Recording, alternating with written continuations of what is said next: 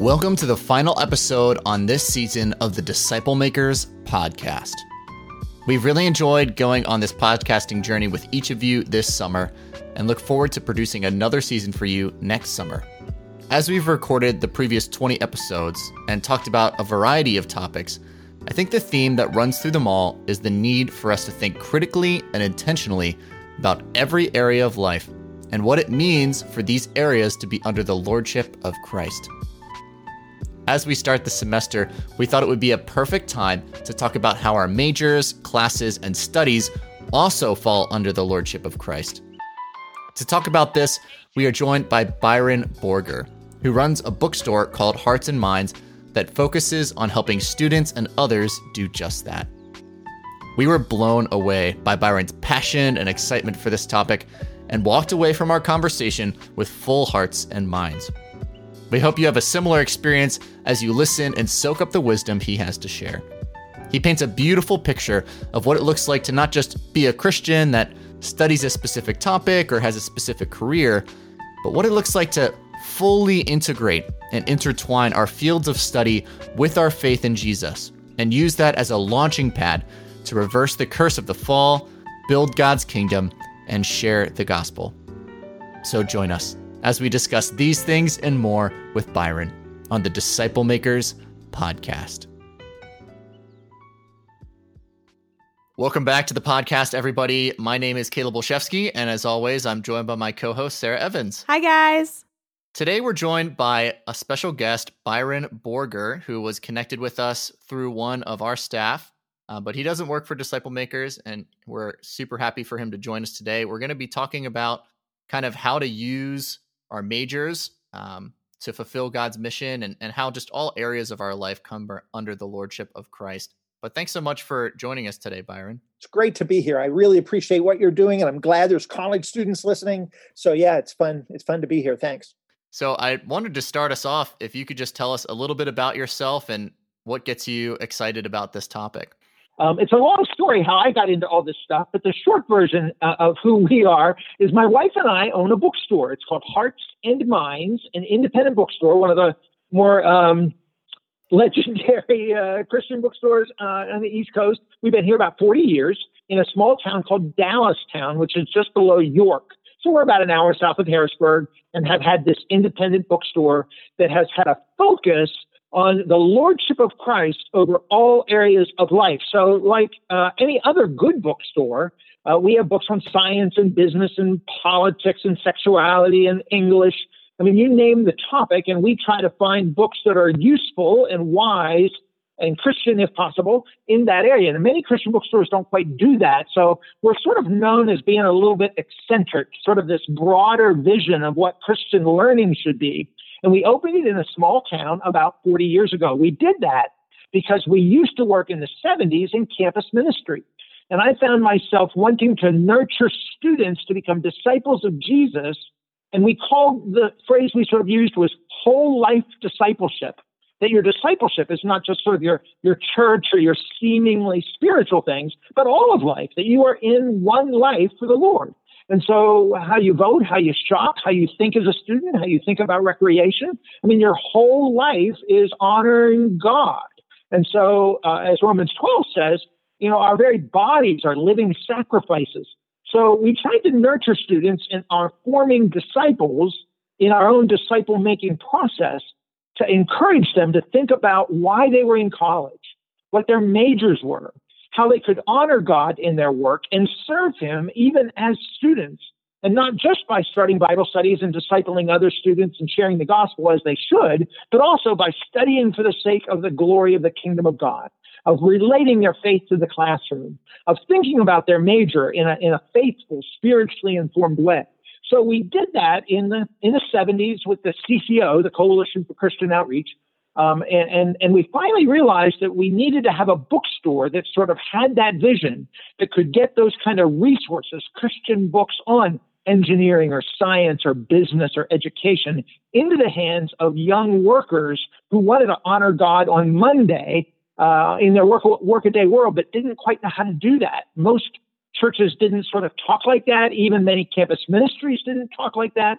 And so we decided we would, out of this campus ministry experience of working with young adults, that we would start a bookstore that was sort of about all that. So Hearts and Minds got started, and we have books on all those topics. And one of our great passions is helping young adults live for the Lord in all that they do, every sector of life, but particularly in their professional life, in their careers and callings. You ask why we get excited about the topic. To be quite honest, it is my sense that many adults, well-meaning, godly people who love the Lord, go to good churches, but they don't quite have this vision that the kingdom of God is something to do with their majors or their life in the work world. And so it seems to me that young adults are the ones that we really have to reach with this full-orbed message of the kingdom of God and the lordship of Christ. Because once people sort of sell themselves to the company store, as they say, to the corporate world, they begin to kind of adopt practices and beliefs that are shaped more by the workplace than by the gospel. And so it's almost too hard to talk to older people about this stuff, how to think Christianly and serve well in the workaday world, because they've already sort of lost the imagination to do that. But when you're talking to somebody that's 20, that's dreaming big dreams of the kingdom of God, and they want to make a difference, and they're trying to discern what they're going to do with their lives, with their gifts and their talents, that's when it's really fruitful. So I get very excited, not just talking about these books, about taking faith into the work world, say, but helping college students do that in the classroom. I get really excited about that. Yeah, I love all of that, Byron. Thanks for just sharing all of that with us. You've mentioned a phrase a few times, the lordship of Christ in every area of life. Could you talk a little bit about just what does that mean, the kind of the theology of that statement, if there's any scriptures that you kind of take that from, just to make sure we're really understanding, what do you mean by that, the lordship of Christ in every area of life? Well, that is such a good question. And there's no one simple verse. But, the notion that Jesus is Lord is a central teaching of the church. It's sort of one of the core commitments that you can't navigate around. You can't compromise on this. Christ is either Lord of all or he's not the Lord of anything. And that he himself is the King of Kings, the one who is the Messiah that brings the kingdom of God. Is really central to Jesus' own self-identity. He's fully God and fully human, so we know that he's the second person of the Trinity and fully divine. But the earliest church realized he just wasn't God, but he was king, he was ruler. And many of us understand and are so grateful for the sweet news that he's our Savior, that he died so that our sins can be forgiven and we can be reconciled to the Father, that our sins can be washed away and be given a new life in Christ. The old way put to death and the new way coming in. And so certainly we're grateful that he's our Savior. But he's not just ever in the New Testament a puny Savior of just one little part of your life or of your soul or of your church. He is the King of Kings and Lord of Lords. And so every knee shall bow, as it says in Philippians, that he is the Lord. Jesus asked the disciples often, who do you say that I am? There's that famous passage in the Gospels. It's written in several of the Gospels. And he says, who do they say that I am? And some say, well, you are a prophet or whatever. And Jesus said, yeah, but who do you say that I am? And the answer was, you are the Lord. And he said, yes, this was revealed to you from on high. The Spirit revealed this to you. In other words, the identity of Jesus as the King, as the Lord, as the Messiah bringer, as the true human that can get the job done. He's called the Son of Man, but he's also called the Son of God. They use different terms for Jesus. But his emphasis of being the king or the ruler or the Lord that claims our lives, he says, follow me. So he didn't just die to save our souls and let us live our lives as kind of normal, but forgiven. Although that would be nice if we were just forgiven, but it's more than we're just forgiven. We are transformed to become followers of him. And so he says, follow me. And so that's what that means. To be a disciple is to be a learner or an apprentice to a master. And so this idea of the mastership, or Jesus being the rabbi that we really serve, and because he is the true God, that's sort of some of the things I want to unpack when I talk about the kingship or lordship of Jesus. Yeah, that's so great. And even as you were talking, it made me think of Colossians 1, where Paul is talking about Jesus, and he goes on this little kind kind of speech out of nowhere where he says that he, Jesus, is the image of the invisible God, the firstborn of all creation. For by him all things were created in heaven and on earth, visible and invisible, thrones or rulers or dominions or authorities. All things were created through him and for him. He's before all things, and in him all things hold together. You know, it keeps going and talks about the reason that anything exists is because the Lord is holding it together and that he rules over it. And so that trickles down to everything. You know, the reason that our majors exist is because the Lord has created them. The reason that math works is because the Lord is holding the world together, you know? So I think that that's so interesting. Yeah.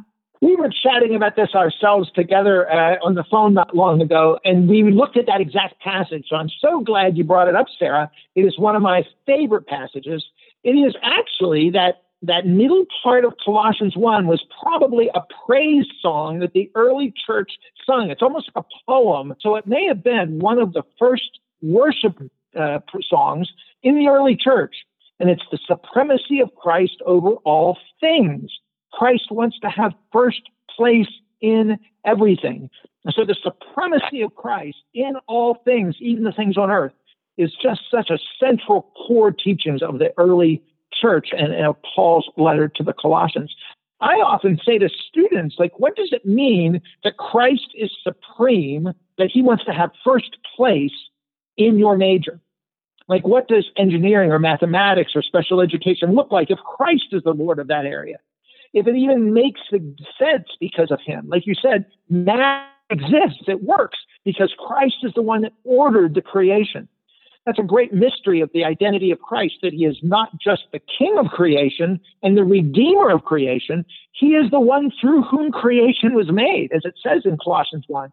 It says that in John 1, hearkening back to Genesis, where God himself says, let us make humans in our image. And so God is speaking to the second person of the Trinity, to Jesus, who helps make the world and call it into being. John 1 says, in the beginning was the Word, and the Word was with God, and the Word was God. And all things that are made through him. So whether it's Colossians 1 or John 1, we have this high exalted view of Jesus as the Redeemer, but also he redeems the stuff because he's the one that made it in the first place. I love the verse, John 3:16. It's an oldie but goodie. And it says, for God so loved the world that he gave his only begotten son. God loves this world. He doesn't hate it. And in fact, the Greek word there is cosmos, which means everything. It doesn't say for God so loved your souls or for God loved your church, although he does. But it says, for God so loved the created order, the whole cosmos, all things that he made. Well, of course he loves it because he made it and said it was good. So it's his world, and he died to buy it back. So this kind of cosmic scope of redemption that's in Colossians 1 is so helpful as students think about their major in the seemingly what we would think to be secular academy. Actually, the university isn't secular. Every square inch of it is God's. And if it's God's territory, because he made it, and he is the supreme Lord of it, and it only makes sense because of him, he holds all things together, Colossians 1 says, then the college student's task, those of you that are listening, your job is before God in the glory and power of the Spirit as disciples of Jesus to figure that out for your major. When you're in a classroom and your professor is lecturing, what he or she is saying may or may not be true. It probably is. But you've got to be discerning and say, what does God think of that? What do the scriptures say about that? You know, in Psalm 119, it says the scriptures are a light before our path. And the way a light works is you don't usually just stare into it. A preacher from 500 years ago, father of the Protestant Reformation with Luther, John Calvin said the Bible is like glasses. They're like spectacles. It's not so much that you take your glasses off and stare at them. You put them on and see everything through them. And so a light before our path means that all our majors have to be seen in light of or through the lens of a biblical view of the world. So whatever the Bible says about something, that sort of becomes the lens or the grid, the spectacles through which we see math or science or business or politics or history or whatever. And so we learn a lot from the Bible in the broad, sweeping scope of the scriptures that every college student needs to consider. This is so helpful for us, Byron. And I love that we're starting with this just foundational idea of the scriptures informing everything and us looking at the scriptures and kind of through the scriptures to see the world. Are there particular parts of scripture or themes in scripture about how our students can apply the scriptures to their majors or careers in the future? Yeah. So God declares this world to be his and good. We also know from a thin couple of pages into Genesis 3 that the great epic story of the human race is that we're made good, but we're also fallen. Sin has distorted things and nothing as it was meant to be.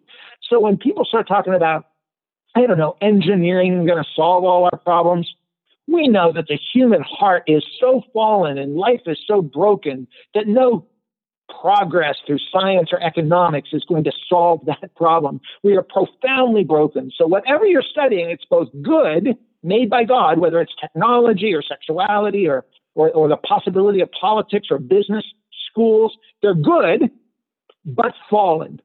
And those are two tensions that we kind of have to keep in mind anytime a college student is studying a topic. What's good about it from God's world, if we say it's part of God's world, then we want to affirm its goodness, that God structured something about it, and that it's messed up, that because of sin and idols, things are not the way they're supposed to be. So whatever we're studying, there's something sinful and distorted and wrong about it, or the way in which we approach it. And then the third big point, I think, is redemption, that Jesus is the king of that area, that he does love the world, that he is buying it back. And so if the supremacy of Christ is redemptive and powerful and healing and whole, he can make all things new, as it says in Revelation, all things new. So we have this sort of good creation that is very messed up and fallen, distorted, and yet Jesus is straightening it out. And he's using us to help do that, to accomplish his purposes in the world. You may not want to be at college right now with the COVID thing. You may think your teachers are assigning too many books or something. But whatever it is you're studying the beauty and goodness of it. And you're studying the sin and understanding with discernment what's wrong with it. And you're studying what difference Christ might make if he would use you to set it straight. Amen. That's so helpful. I love that framework.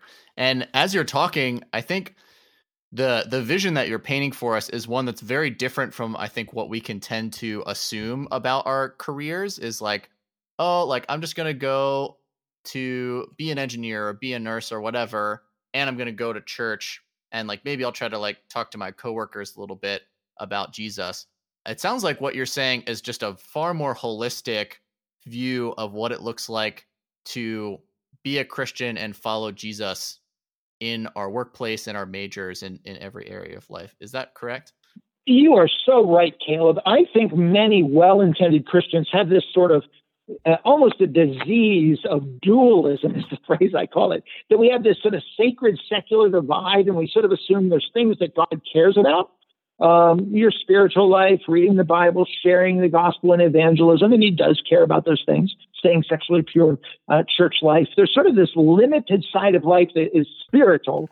And then there's the rest of your life that God maybe is sort of doesn't care so much about. It's sort of secular and you can sort of do what you want or, you try to live right, but it's not really of first importance. And again, when he said that he wants to be supreme over all things, hearkening back to Genesis 1, where he says all things are good, there is no sacred secular dualism. There is no divide between Sunday and Monday, between sacred and secular, between clergy and laity. We're all following God, and we follow him 24/7 in everything. So as we seek God's kingdom, Matthew 6:33 says, seek ye first the kingdom of God. Everything else will take care of itself. I sometimes ask people, what do you think that means? And I've heard students say, well, I make a lot of lists. I'm like, well, where would it be on the list? Obviously, seek ye first the kingdom of God. And they say, well, it would be first. And I'm like, okay, so then you check that off your list and you're done for the day? You've sought the kingdom through prayer or something in your quiet time in the morning, and now you're done? No. In Matthew 6:33, when it says seek first the kingdom, I think that Greek word implies basic. Seek fundamentally to all that you do the kingdom of God. So in a certain sense, seek first the kingdom isn't even on your list. You get up and have coffee to the glory of God. You eat a nutritious breakfast for the sake of the kingdom. You call your friend to see how she's doing, to make sure she got out of bed so she could go to class in time, loving your neighbor for the kingdom of God. You go to your first class and you study well for the glory of God, for the sake of the kingdom. And then you take a break and call your mom because she's probably worried about you. And you're doing that for the sake of the kingdom because you want to bear witness to the goodness of your reconciled relationship with your parents. And then you go off to your next class and you have a conversation with your faculty member because you didn't quite understand something. So you stayed late and talked to the professor. For the sake of the kingdom, you're doing all this stuff as kingdom people for the sake of the reign of God, the lordship of Christ. And so seeking first the kingdom puts you back into the world. It doesn't take you out of the world. And it involves you 24/7 in a very, like you said, Caleb, holistic way. Yeah, that's great and super helpful. And I think the divide can even continue into our calling or kind of life trajectory, going into full-time ministry versus going and working in a normal secular job. And I think it can be hard for us as Christians to consider the high calling that we have to put all things under the supremacy of Christ and to have him be of first importance, but also live that out in these different ways. Do you have some thoughts on that? There's a book called The Call by Os Guinness. He's a smart guy, one of the mentors in my own life. And The Call is one of my favorite books. And in that book, he shows that in the medieval world, back in the time of castles and all that stuff, in the medieval world, the only people that were allowed to use the language of calling or the language of vocation, that you have vocaria, vocation, means to listen to the voice, to listen to what God wants you to do. The only people that used that word were priests and nuns and missionaries. So if you were called to be a priest or a nun, you could say you were called by God. But ordinary workers and business people and merchants and soldiers and sailors, peasants, they never used that word. Martin Luther in the 1500s was the first person to use that word for ordinary, seemingly secular jobs of ordinary folks. And they wanted to kill him for that. Later, William Tyndale, who's a guy that translated the Bible into English, Tyndale used it. They captured him and burned him at the stake. And there was about 10 reasons. And one of the reasons that they burned Tyndale is he dared to use the language of vocation for ordinary commerce, for ordinary farmers, for ordinary people. Friends, I just think you need to know that people have died, Protestants particularly, but now Catholics almost get it more than Protestants. People have died over this belief that ordinary people dare say that they are called by God to their work. So if you fall into the cultural assumption that, thank God it's Friday. I don't even say that ever, TGIF. That work is a drag, that it's just a way to make money, that we live for the weekend. The culture doesn't really have a very high and dignified view of work. And many church people that still think only missionaries or ministers get to say they were called by God. But us ordinary people, we're sort of like second-class Christians. We don't get to use that. But no, in the best of church history and the best of the biblical stories, people are not just called to ministry or called to be a campus worker or called to be a missionary. But all of us should be able to say, I've discerned God's voice in my life, and I chose my major in light of what I think God wants me to do for the sake of his kingdom in our particular place. And that's based on our own sort of dispositions and our gifts and our interests and our passions. I mean, we're all called to follow Jesus. That's our primary calling. Jesus said, follow me. He didn't say be a banker or be a lawyer or be a journalist. He said, follow me. So our primary calling is to be a Christian. But then we have what the Puritans called their secondary calling, and that's the vocation that he has put us in. And the young adult years are the years that many of us discern what that is. So I would invite the students that are listening to really start being prayerful and discerning about choosing a major, not just where the jobs are or what happens in a COVID world, what is the future going to look like. I mean, you have to be wise about those things, sure. But a guidance counselor shouldn't primarily say, okay, here's what your strengths are. You can make a lot of money being a nurse. There's a lot of jobs in healthcare. Go there. No, we should be inviting one another and holding one another accountable to be discerning what God has for us, what the Spirit is leading us to do based on the Holy Spirited gifts he has given us. We all have gifts. And it's not just gifts for the sake of the church, but gifts for the common good, gifts for our neighbor, gifts for our world. So what are the gifts we have, and how are we going to sort of translate that into jobs, into careers, into callings, into vocations? And that's the way in which we have to think about college, I think. And too often we think about college as just a tool to make money or something to do to find a job so we can make more money. And I think we have this high and holy way to get at this language of vocation and calling that makes college career choices so much more rich and beautiful, and I think rewarding.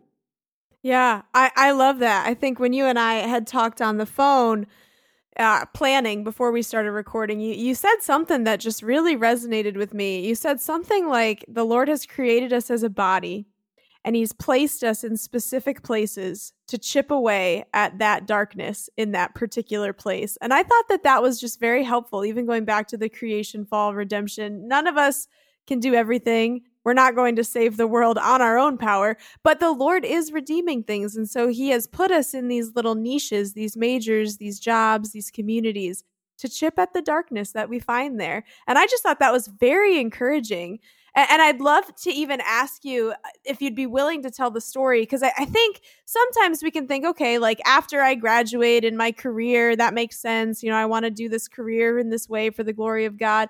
But I think in the everyday college student's life, we forget about our homework, or we forget about even just going to class for the glory of God. And you told a story about a young man who was a Bible study leader, but you found out he was doing very poorly in his classes.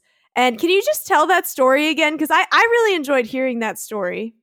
Well, that is kind of fun. And I don't think he minds me saying this because it's all true. And it's actually written up in a book now. One of my best friends is a guy named Derek Melleby, and another really good friend, his name is Don Opitz. And they wrote a book for college students called Learning for the Love of God. The subtitle is A Student's Guide to Academic Faithfulness. Isn't that an interesting phrase? Academic faithfulness. So we're called to be faithful to God, to serve him well in our academics, in our homework, in our papers, in our grades, not for the sake of keeping our parents happy or just looking fancy and getting good grades and being proud of that, but rather to be faithful unto the Lord. And so this Learning for the Love of God book, written by Melleby and Opitz, tells the story of this kid that I once knew. Derek did campus ministry himself, the author of the book, and he worked at a college. And he had a kid that he was mentoring, a young adult that was played guitar and led worship, and he ran a Bible study group, and he did a service project thing every week, volunteering in the community as well. Mike was his name, and Mikey was just a great guy, one of these sort of people that Sarah and Caleb and you in Disciple Maker leadership just long for, students that are out there sharing the gospel with their friends and mentoring their other younger friends. They're doing it all, leading Bible studies, being winsome. They're just great young disciples of Jesus. But the one thing he wasn't doing, Mikey was a political science major, he wasn't thinking about his major at all. He hardly went to classes. He said one day, Derek would bring him down to my bookstore, and he was buying books on ministry and prayer and Bible study. I said, dude, why don't you buy a book on your major? Like, buy a book on Christianity and politics.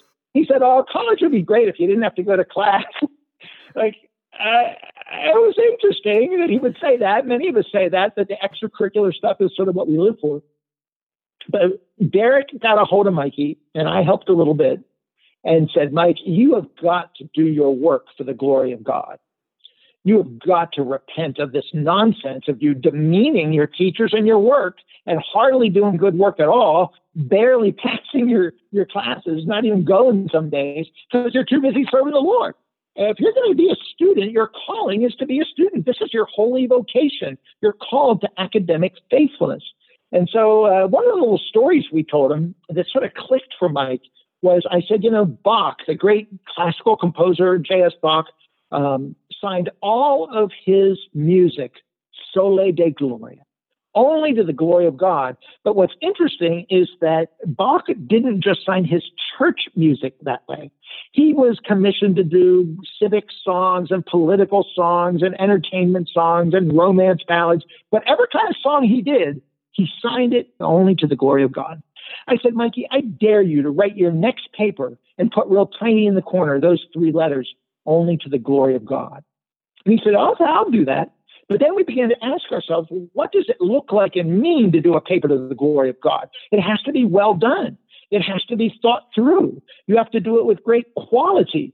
But also then you have to see what the Bible says about your topic. You have to inventory what the scriptures say and integrate nicely a biblical perspective. Maybe not quoting all the verses. Your secular college students, professors might not want you to do that.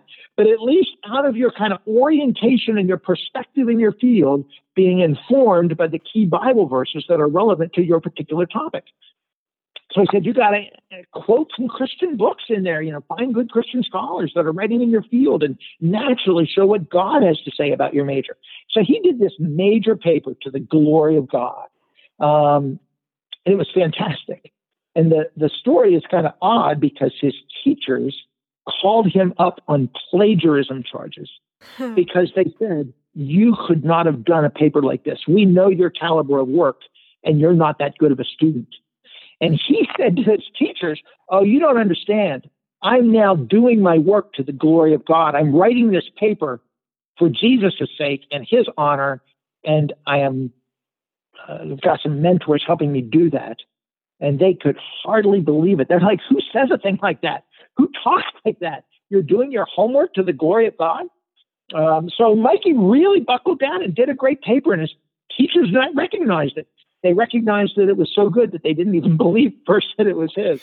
So he had to explain to him what he was doing. All that set him on a journey of what we might want to call Christian scholarship, of not just being a scholar who happens to be a Christian, a nursing major who happens to be a part of the fellowship, a follower of Jesus who just happens to be taking counseling classes, a lover of God who just happens to, be an engineer. No, we want to be a Christian engineer.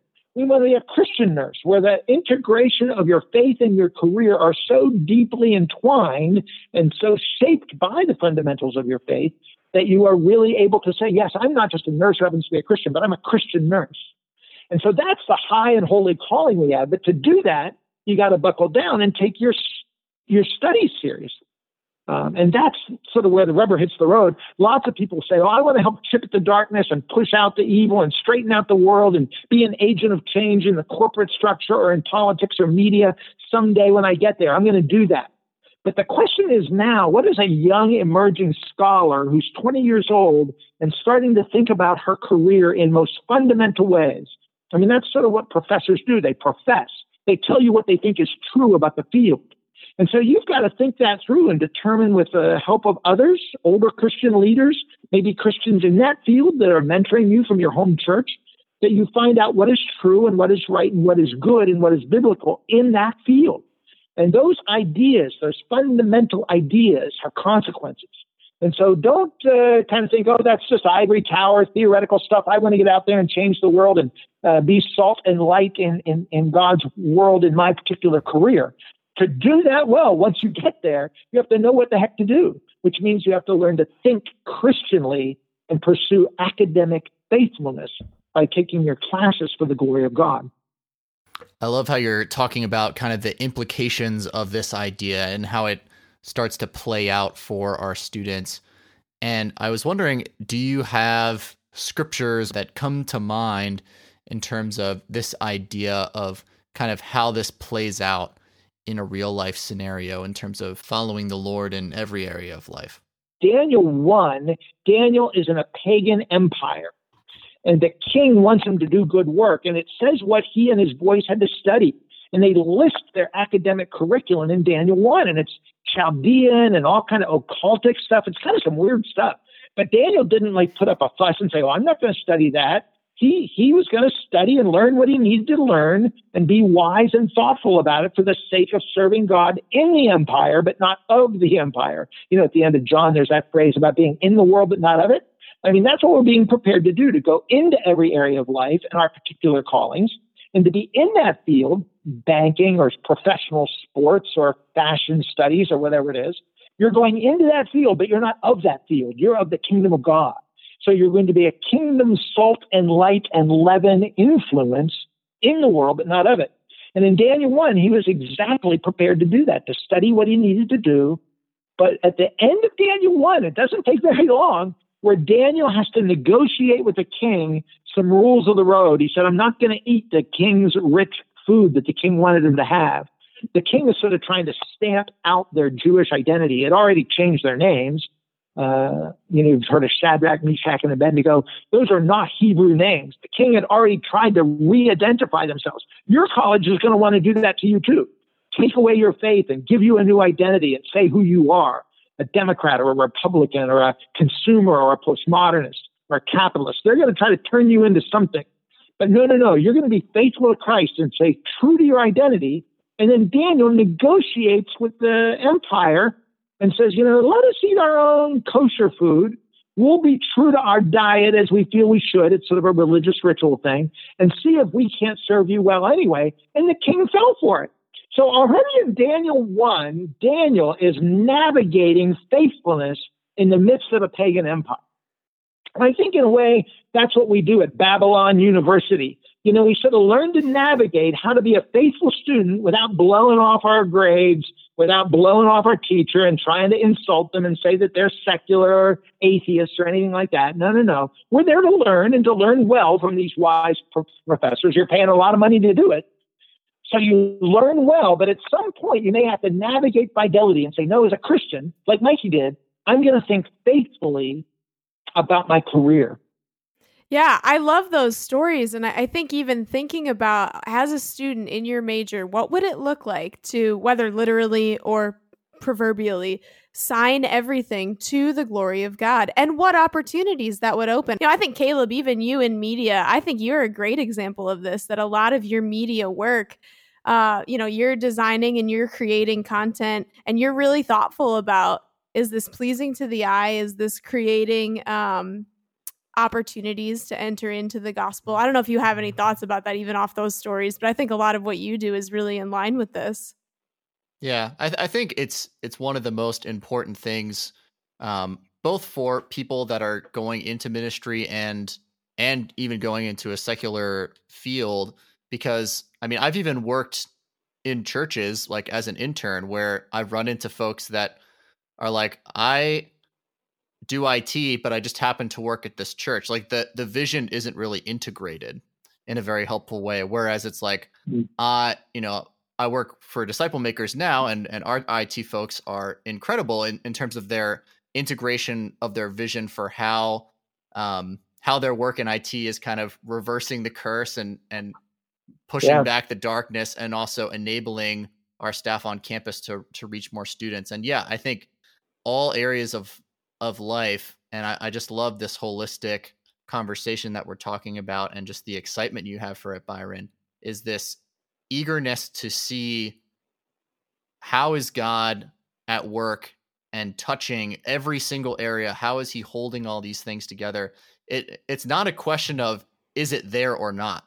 I think the Bible would tell us it is there. Like those connections are there. We just have to find them. And so I love your excitement about connecting students and others with those types of resources, helping them find those answers through your bookstore is super awesome. I find that college students sometimes are a little bored with their classes, and some professors are a little boring. I get it. But, once you have this sort of missional vision that your work matters to God, that we can say, thank God it's Monday, not just thank God it's Friday, that we are on a mission for God to figure some stuff out. It's an adventure. It's exciting. And God is going to use us no matter where we are, maybe even to bring great reform to the tax code or to how schools work, even in this COVID digital age. We're going to think of new things about beauty or goodness or sexuality or family life or children. Like whatever it is God has given you a burden for, a calling for, God's going to use you in that area, maybe in big ways, maybe in small ways. But that makes your studies so much more relevant and exciting.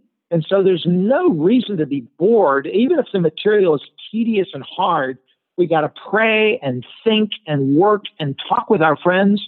I hope you each have classmates that can kind of talk about and pray for one another in the classroom. Maybe you are trying to crack a really hard nut in a philosophy class and you're not kind of understanding, some big epistemology word or something. Or maybe it's media and you're trying to figure out how we can sort of avoid the reductionism of everything being only digital. Or maybe it's nursing, and you find that sometimes you just don't have enough time in the day to study all the stuff you got to study in beauty with all your labs and stuff. And so you need to be praying for one another and praying for one another's papers and grades that you're getting and the relationships you're developing with your professors. I think it's really pretty neat to have a prayer partner in your major or a study partner that's a Christian in your field. And as you begin to sort of hold one another accountable to dig deeper in these areas in your own classes, it makes your academic experience and your college career that much more exciting and that much more memorable. And then people start looking at you. You know, there's that verse in Peter that says, "Always be ready to give an account for the hope that is within you." And that sort of presumes that people are coming around saying, "What's with you? Why are you so hopeful? Why do you like this class? Why are you happy about this course that we all have to take and we all hate it?" And you're like coming to class early and talking to the teacher, and it's not just to get brownie points or to get good grades. Like, you seem to be living your life as a collegiate with some other value system going on that gives you hope and meaning and purpose and joy. And they're going to want to say, "What's with that?" So if students aren't asking you, "Why do you love your college experience so much?" maybe you're not integrating the lordship of Jesus into these areas. And if you are, I'm pretty sure other students are going to take notice. You're not going to have to wear it in your sleeve and be all pushy and weird about it. Like, you're just going to naturally show forth a curiosity and a joy in learning and a deeper significance in our bookstore. And this sounds like just a ploy to sell more books, and as a bookseller, I suppose it is. But I do think we can use this phrase that sometimes we talk about what I call double study. In other words, you've got to study everything like Daniel in Babylon. You've got to study everything really well so you know and can master the material your teacher's asking you to do. And then you have to develop a Christian perspective and read what Christian authors are saying about those things, what the professionals in media studies or engineering from a faith-based perspective would say, and master that material. So it's almost like, to be a Christian college student, the cost of discipleship is that you've got to do twice as much work as your secular colleagues do. All they have to do is get a job. They just have to regurgitate whatever the teacher says. And if they get a good job, they'll go make a lot of money, and good for them if that's all they want to do.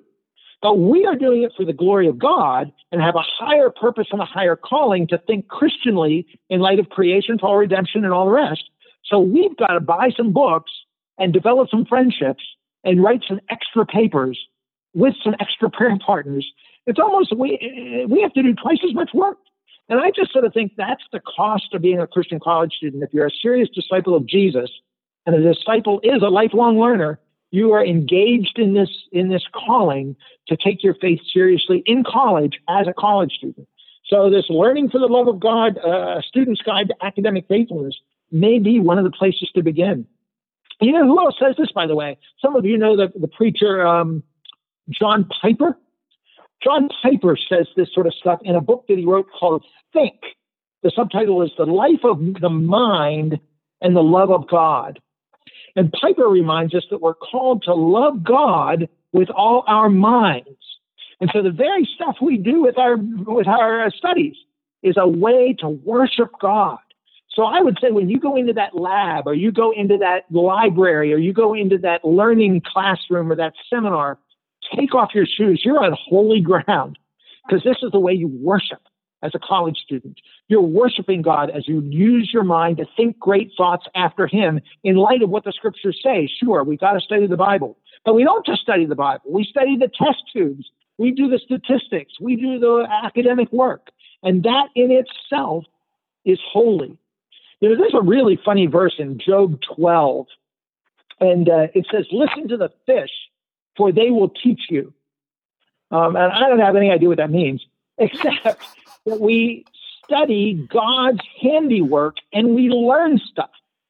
I don't know if you and disciple makers teach your students this, but you students should know this, that the Bible says that the creation speaks. That's why Job can study it. You can learn God's will, not just by studying the Word or listening to good sermons, but by doing your homework. You learn what God intends. The Roman Catholic folks call that natural law, and I have reasons I don't like to call it natural law. But the Roman Catholic tradition teaches that gravity is there because God put it there. So when you're studying physics, you're actually studying God's word over the creation. Psalm 19 says, look at the heavens. They declare the glory of God. They speak day and night. So Psalm 19, it's just a poem, but Psalm 19 is God's word in poetry says that even the stars are saying something to you. It doesn't just say in Psalm 19 that the stars are pretty and that we can think about God because of the beauty. It says they speak to you. So the question is, it's like they're speaking in tongues. We don't know what they're saying. And that's the task of science, to study and figure out what the creation is saying, what's good and wrong, what's created, what's deceitful, what's good about it, what's bad about it. That is the task of the students, to pay attention, not just to the Bible and to sermons, but to study the creation itself. So whenever you pick up a lab tool or a computer program, or you're studying information science, or you're studying the history of Renaissance literature, whatever you're studying, that's holy ground. And that's the way we worship, by studying not just God, but God's creation. And I'm not making that up. Job says, listen to the fish. Psalm 19 says the stars are speaking to you. And John Piper in that book, Think, explores those very texts. So this isn't any wacky idea. This is just solid biblical Christianity, that we pay attention to the world God put us in, because he is not distant from that world. He's right there. And so paying attention to God and God's presence in the midst of your homework even, what a beautiful thing to do. That is beautiful. And yeah, I think you're right. It really expands our view of God's word and the wonder of his creation when we consider that who God is and who he is as the creator is very exemplified in the actual creation. And so as we study it, we get to learn more about him, which is awesome. Are there particular scriptures that come to mind as we talk about kind of the Christian mind and thinking about these things and transforming our minds in this direction that you're talking about? When we talk about the Christian mind, or having the renewed mind, as Romans 12 put it, it says the renewal of the mind. There are two Bible verses that use the word theory, like theoretical. They're the words that Plato and Aristotle would have used. So if there's any philosophy majors out there, you'll dig this. But there's two verses in the New Testament, and they're sort of flip sides to each other. The first one is Colossians 2, verse 8. If you're a college student, I would memorize these things. I would put them on little cards above your mirror. I would get them tattooed in your left and right arm if your parents wouldn't flip out. The first one is Colossians 2, verse 8, and it says, do not be taken captive by theories that aren't of the Lord. That's my paraphrase, but look it up for yourself. It says there are fundamental theories that are not based on Christ, but are based on just the occultic world or something. And so don't be taken captive by pagan ideologies or theories that are not rooted in the Bible. Remember, we said that the Bible is a light before our path and shines, and the creation itself will speak wisely to us, like it says in Job. And so we have to make sure we have the Christian mind by not being hoodwinked by false ideologies. So part of our job in Colossians 2, verse 8, is to make sure we're not taken captive by bad theories, bad ideas, bad professors. The flip side of that, though, is in 2 Corinthians 10:5. And it says, take every theory captive for Christ's sake, for the kingdom's sake. Take every theory or philosophy or idea captive and put it to work for your service for the Lord. So those two verses, don't be taken captive by worldly ideologies or false theories, but take every theory captive. It doesn't mean you shouldn't study them, but you study them and then take them captive to the Christian mind, put them to use for God's purpose. That's kind of interesting to me as a manifesto for college students, to use those two, both a negative, don't be taken captive, and a positive, take every thought captive, to use your mind well for the glory of God. That's sort of part of what we mean when we talk about the mind of Christ or thinking Christianly. We've got a lot of resources at our bookstore that help us do that. There's a little booklet by Greg Yao, J-A-O, that's called Your Mind's Mission. But there's resources like that that help you be faithful to those two Bible verses. I call them the college student Bible texts about the Christian mind. That's super interesting, Byron. I don't know that I've ever heard those two verses connected like that. And I think, yeah, it is super helpful for us and for our students in particular, as they're coming in contact with all different types of theories and concepts and ideas in their classes. Yeah, boy, it is interesting to me. You hear sermons about take every thought captive as if it means like lust or greed or something. Like if you're walking down the street and you feel lust or something, like take that captive. And that's not what that verse is about. It's about ideas. It's about the world of philosophy. It's a word that Plato used, and Paul used it twice, and those are the only two times he used it. He also, in both of those two texts, used the phrase take captive. The Greek city-states would conquer somebody and then take them captive, and then they wouldn't kill them. They would put them to work building their kingdom. And so that's what happens when you're taken captive. You start building Marx's kingdom if you're a Marxist, or a capitalist kingdom if you become a devotee of Adam Smith, or the postmodernist. When you become taken captive, you don't just like let it go. You start building the wrong kingdom with those ideas. I tell people, like, if you're a psychology major and you've been taken captive by, like, let's just say Freud, for instance, you could open a Christian counseling center in the basement of your church serving the poor, but you're still building the kingdom of Freud because you're using his ideology and worldview to shape the counseling you do. So even if you're a Christian counselor, you may be taken captive by worldly ideologies because you've not followed that verse. On the other hand, that take a theory captive means, again, it's not just to get the idea right. Who cares about that? It's so that when you're working in the world, you're doing it well. You're being faithful to God, serving him well, because you haven't bought the secular ideologies or theories about media studies or whatever. So that's why I often push students to read real foundational stuff, more philosophical stuff. I think it's important to read the history of the development of your field. How did the early thinkers of these various academic fields in the 21st century, where'd they come from? Who are the primary thinkers in those fields? So that's a little harder, and it doesn't quite have the sex appeal of like, let's go out and change the world for Jesus. But I think being a good student and thinking about those two verses is really important. Amen. Well, thank you so much, Byron, for joining us today and for talking about these things. I feel like my brain and my heart are full in just seeing a bigger picture of all these things. And I hope that for those of you that are listening, the same is true of you. So thanks so much, Byron. We want to thank everybody for listening over this summer, and we'll talk to you guys next time. Thanks so much for joining us for this final episode of the Disciple Makers podcast for this season. We hope that you were as challenged and encouraged as we were through our conversation with Byron to put Christ first in all things and live in such a way that communicates his supremacy. As always, we have resources for you in the show notes with all the books that Byron mentioned in the episode, as well as a link to his bookstore where you can connect with him directly and find further resources on any topic you may be studying. So thanks again for listening. We really appreciate you joining us for this first season. We look forward to talking to you again next summer on the Disciple Makers podcast.